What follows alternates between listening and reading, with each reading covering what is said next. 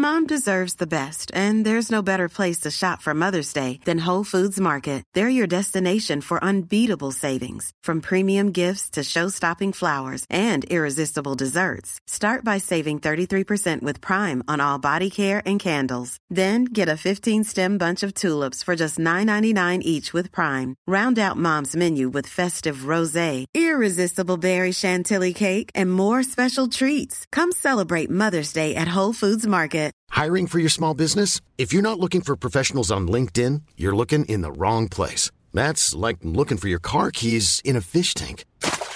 LinkedIn helps you hire professionals you can't find anywhere else, even those who aren't actively searching for a new job but might be open to the perfect role. In a given month, over 70% of LinkedIn users don't even visit other leading job sites. So start looking in the right place. With LinkedIn, you can hire professionals like a professional. Post your free job on linkedin.com/people today. Hey, Dave. Yeah, Randy. Since we founded Bombas, we've always said our socks, underwear, and T-shirts are super soft. Any new ideas? Maybe sublimely soft. Or disgustingly cozy. Wait, what? I got it. Bombas. Absurdly comfortable essentials for yourself and for those facing homelessness. Because one purchased equals one donated. Wow, did we just write an ad?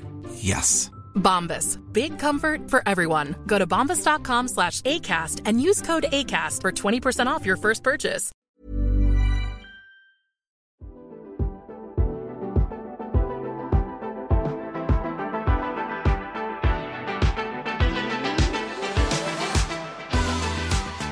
Hello, welcome to the Autocar Podcast, My Week in Cars, with me, Matt Pryor, and as ever, I'm joined by Steve Propley. Hello, Stephen. Hello, mate. How are you? Very well, thank you, Stephen. Now, a bit different this week, isn't it? Because it's early doors in the week. We haven't totally written our columns yet. Or at all, in fact. But we do have some, and we've got a bit of holiday we've got to work around, but in the same way that we don't like to not write our columns in any issues of the mag, we don't want to give the opportunity to the competition to be broadcasting podcasts when we're not either. Certainly not. No. So we are here and we're going to talk about things that may be in our respective Autocar columns and may not be, but probably will be. Probably will over be. the next half hour or thereabouts, and some other stuff, including your correspondence. Let's talk, let's hear from Nick Tiley in Cambridge, who writes to say, your slideshow on the Beach Cars feature in the 2nd of August edition was a delightful escape during a week of torrential rain. My first two choices, however, would have been the Mini Moke and the Citroen Mahari. How did you come to overlook such epitomes of beach ideal? Well, I don't know, Nick. I mean, we didn't put that feature together, did we, Steve? But I've got to say, the Moke and the Mahari would be right up there for Still, beach cars. Still, he's right to tan our backsides, isn't he? Because, they're a pair of great cars. Yeah, but if you asked me to come up with a top 10 of those, I reckon I'd stick a top 10 of beach cars. They'd be there or thereabouts, wouldn't they? Yeah, particularly the Mahari. I don't know about the Moke had such small wheels. I think it might, and not much in the way of ground clearance. So I think, unless it was a later one with the 12-inch or whatever 13-inch wheels, it would it might find itself beached. But I think the Mahari with those great big 2CV-ish wheels would be perfect. Ever drive one? Yeah. Any good? So different, so different from everything else that we know that it's good because it's in a class of one. But I mean, it had all the stuff. It had, long travel suspension and the old donkey rattling away up the front there. And I love the fact that you just sit in this bath made of plastic. And I mean, I'd kill to have one. I'd love to have one. I love the idea of them. I like. There's an Ami a Citroen Ami, the little electric quadricycle. Yeah. Has just been done in a beachy type style, isn't it? No doors, big wheels, something like that. Yeah, it's a bit. They've sort of put stuff on it, which just makes it heavier. I think. I'm not sure about that one. No, and it needs to be. I mean, if you're going to the beach, unless you're going from very close and by the beach, and Ami is probably not for you, is it? You might. That was kind of hours of journey, yeah. Yeah, it might take a while to get there. 29 miles an hour. But anyway, thanks for writing and telling us off on that score. I think you're probably. I'd love a Moke, actually. I've got to say. Oh, a Moke for a roundabout. Yeah, it'd be great fun. I mean, I did go in a number of Mokes. I knew Alex Moulton quite well, and he had Mokes. Several varieties, and he was always messing around with the suspension and making them more ride better and do more stuff, and Yeah. it was great little car, especially the original green body. I think it was green or brown, green body, 10-inch wheels, crude as you like, but fantastic fun. Yeah, cool thing. Steve, tell me about somebody you have met who owns a significant MGB V8. Well, this gentleman has got the car that Autocar road tested nearly 50 years ago. It's an MGB V8 GT. I've forgotten his surname. That's John Fry. John Fry, that's right. We met, he wrote to us, and I met him subsequently at a Gaydon gathering, which was about a month ago. That's at the British Motor Museum. And he brought the car, and I went for a ride with him, and it did what MGBs always do, which is show you that they're still entirely practical vehicles. You're quite well packaged, so plenty of leg space. Nice lazy old engine, not massively quick, but not slow either. It was his pride and joy. I think he'd had it apart here and there, but it was a nice working vehicle that he uses when he feels like it, and it's in perfect health. It was nice to meet him, and he seemed to me to be the right kind of classic car owner. Not a feverish polisher, but a bloke that pretty much knew every nut and bolt. Yeah, I like that, and I like the idea of those a lot. An MGB V8, they're just a bit like an MX-5. They just fulfil a lot of needs, don't they? They're the right size, they're the right layout, they're good looking. They can be really and nicely in done today's inside. terms, narrow. So you take a line through every bend because there's space on the road. Yeah, it's great. Yeah, could do with something like that. The perfect car for taking over to our friends at Caffeine Machine, who have had so far one outlet, but my spies tell me, and you, they're going to have another.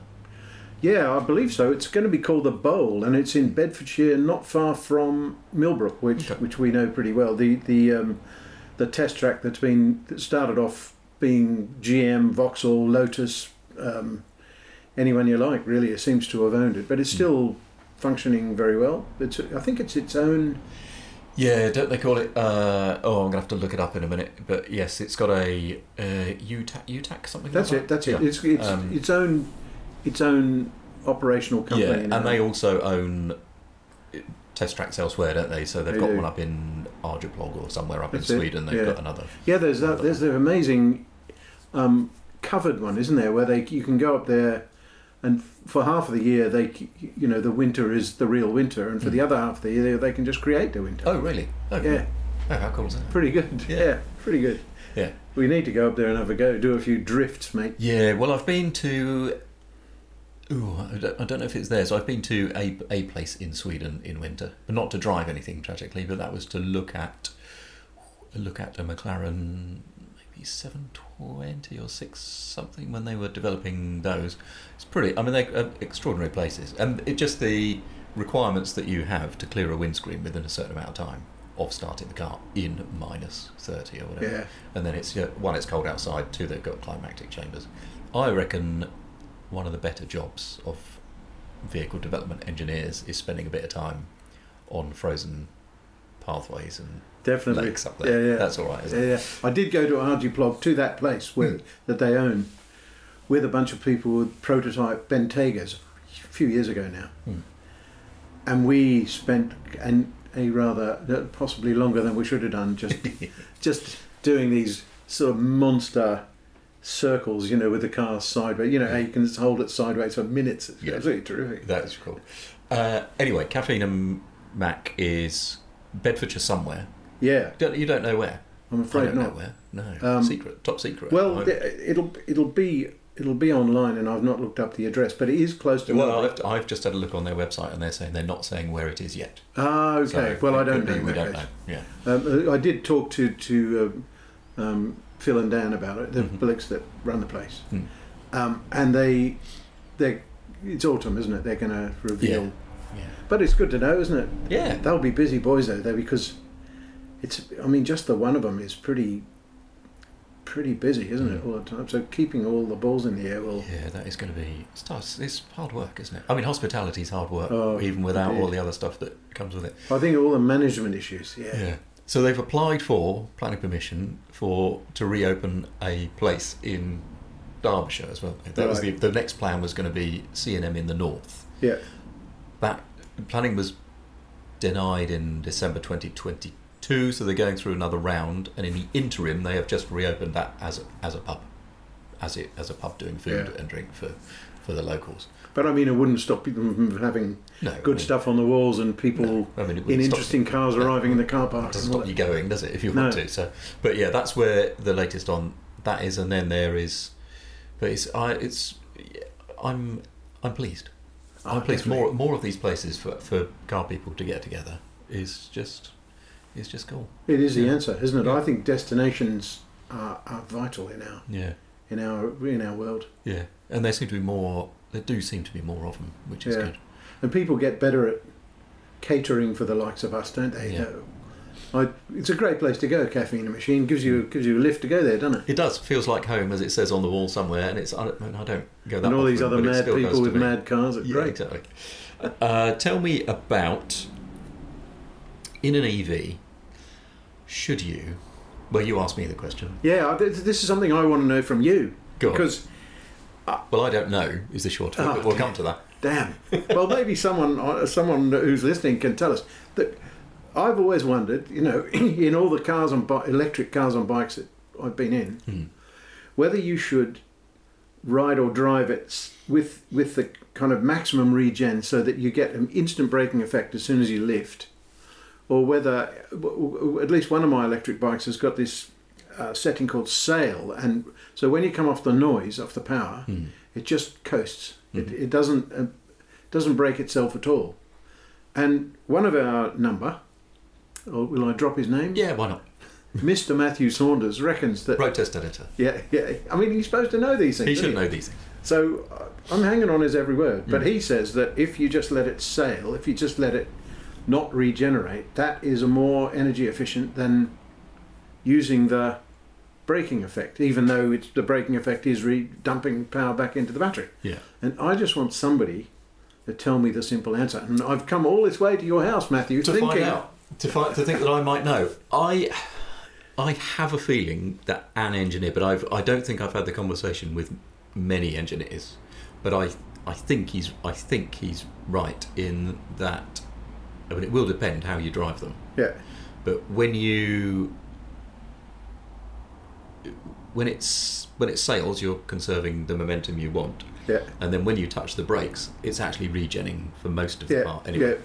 So I suspect what we're ultimately talking about is whether you're better at conserving momentum just with the throttle pedal, and then if you've got some regen, you lift off and get some braking, or whether the individual driver is better at driving in a more conventional sense and touching the brake pedal to slow. Yeah. I had thought that that you might do the unthinkable and go through the regen part of the braking, the brake pedal action, and get into friction braking, which of course is a waste of energy. Yeah. I suppose it depends how heavily you brake, you clog, I think. Yeah. But you're right. Yeah, if you drive as the average 18-year-old does and screams up to a junction and then comes to a halt like that, you'll get through the regen into the friction brakes, which is bad. But yeah, I think, I don't know which engineer it was, and I don't remember when it was because I'm in my mid-40s and I forget that sort of thing. But I think an engineer said, yes, we tend to find, I don't think there's a huge amount in it, but we tend to find the lower regen modes are more efficient. But in town it might be different again. Might be. But maybe there may be a clever engineer listening to this now who can enlighten us. No doubt. Yeah, if you can let us know, please do.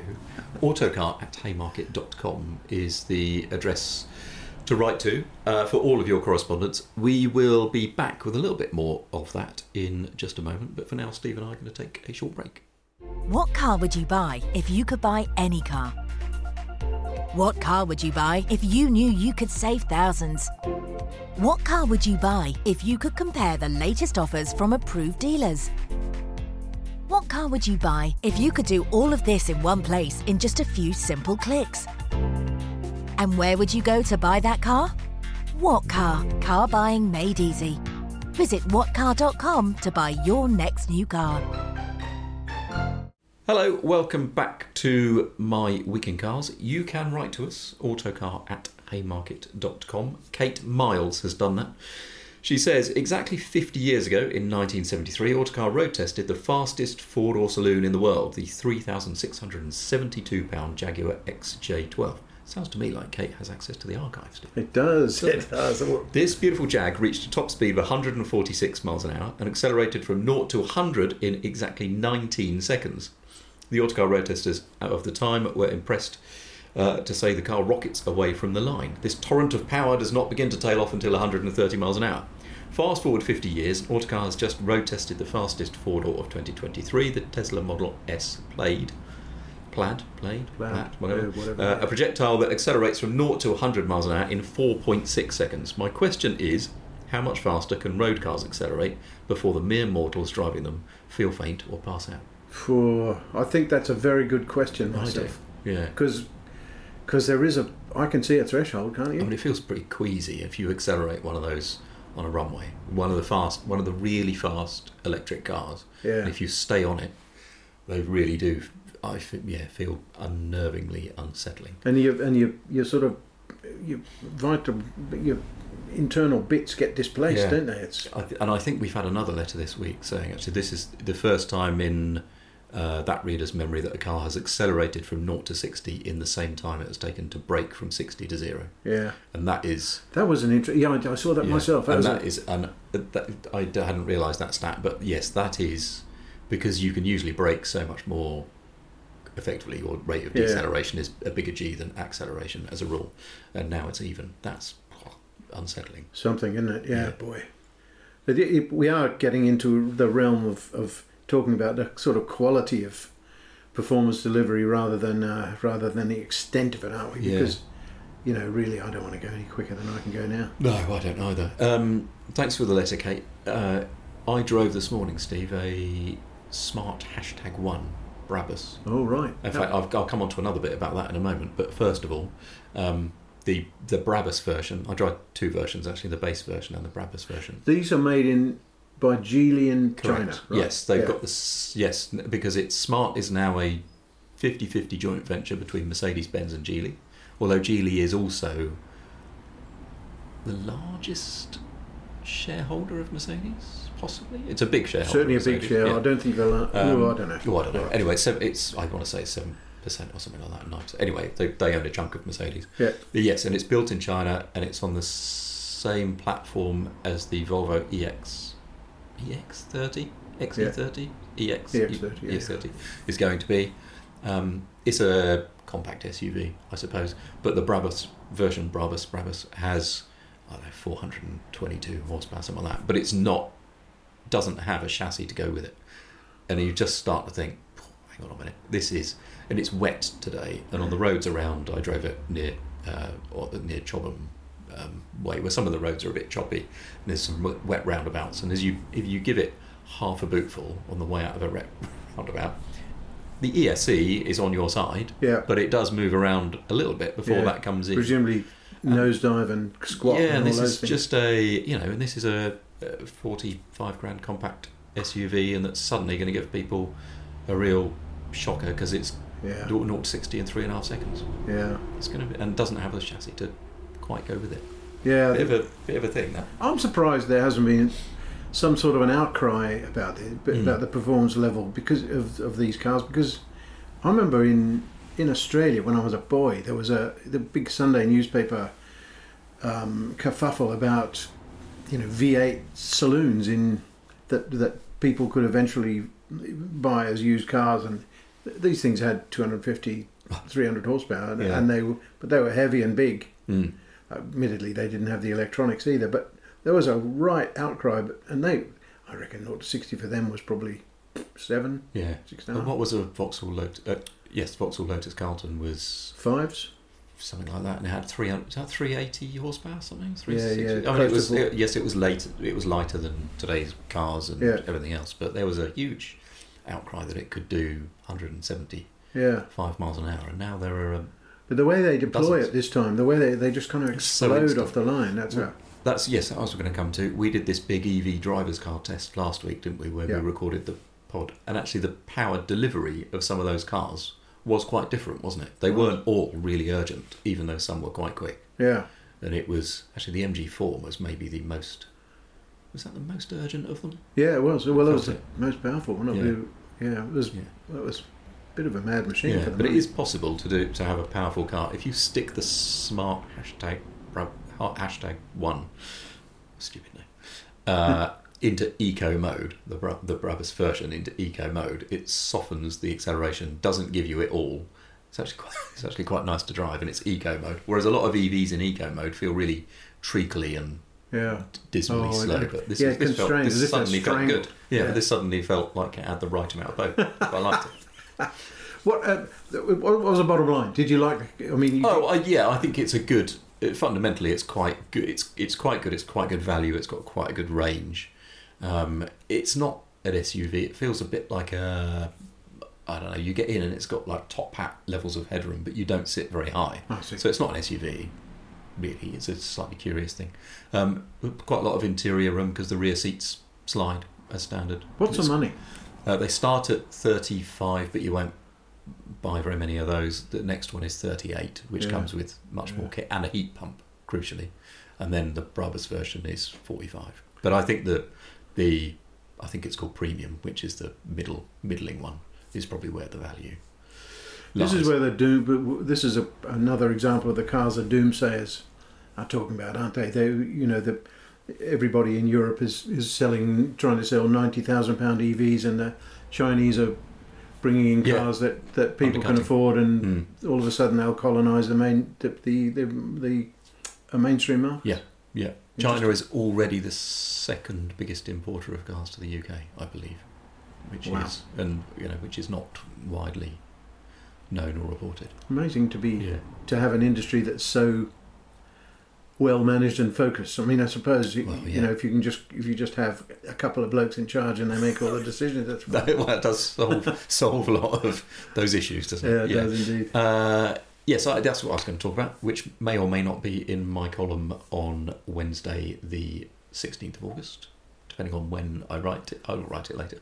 So the smart #1 will get over-the-air updates, as a lot of cars do. Oh, this is interesting. Yeah. At the moment, it does not have a heated steering wheel. However, that will come as an over-the-air update later.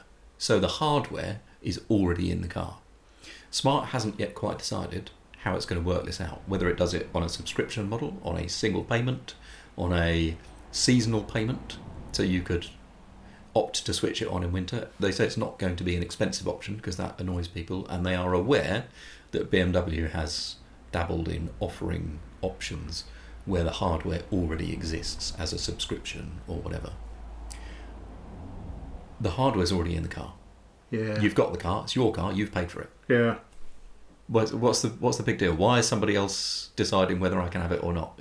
The hardware's there, I've got it, it's mine. Yeah. Turn it on. Yeah. Am I wrong? Well, no. I think the consumer, especially since I think the consumer, cost of living crisis, blah blah blah, awful. We're all really feeling it. Get into the car in the middle of winter, and because I didn't pay the subscription, somebody's going to say, sorry, I'm just going to look up Mercedes profit 2022. Somebody's going to say that no, actually, the full financial results of this massive conglomerate whose income was £20.5 billion in last year turns around and says, no, sorry mate, you didn't give us £6 this month. You're not going to have your heated steering wheel. You know what? Take your car and you know what you're going to drive it into a river. Yeah. I think that anyway. That's my view on. Well, especially because the software.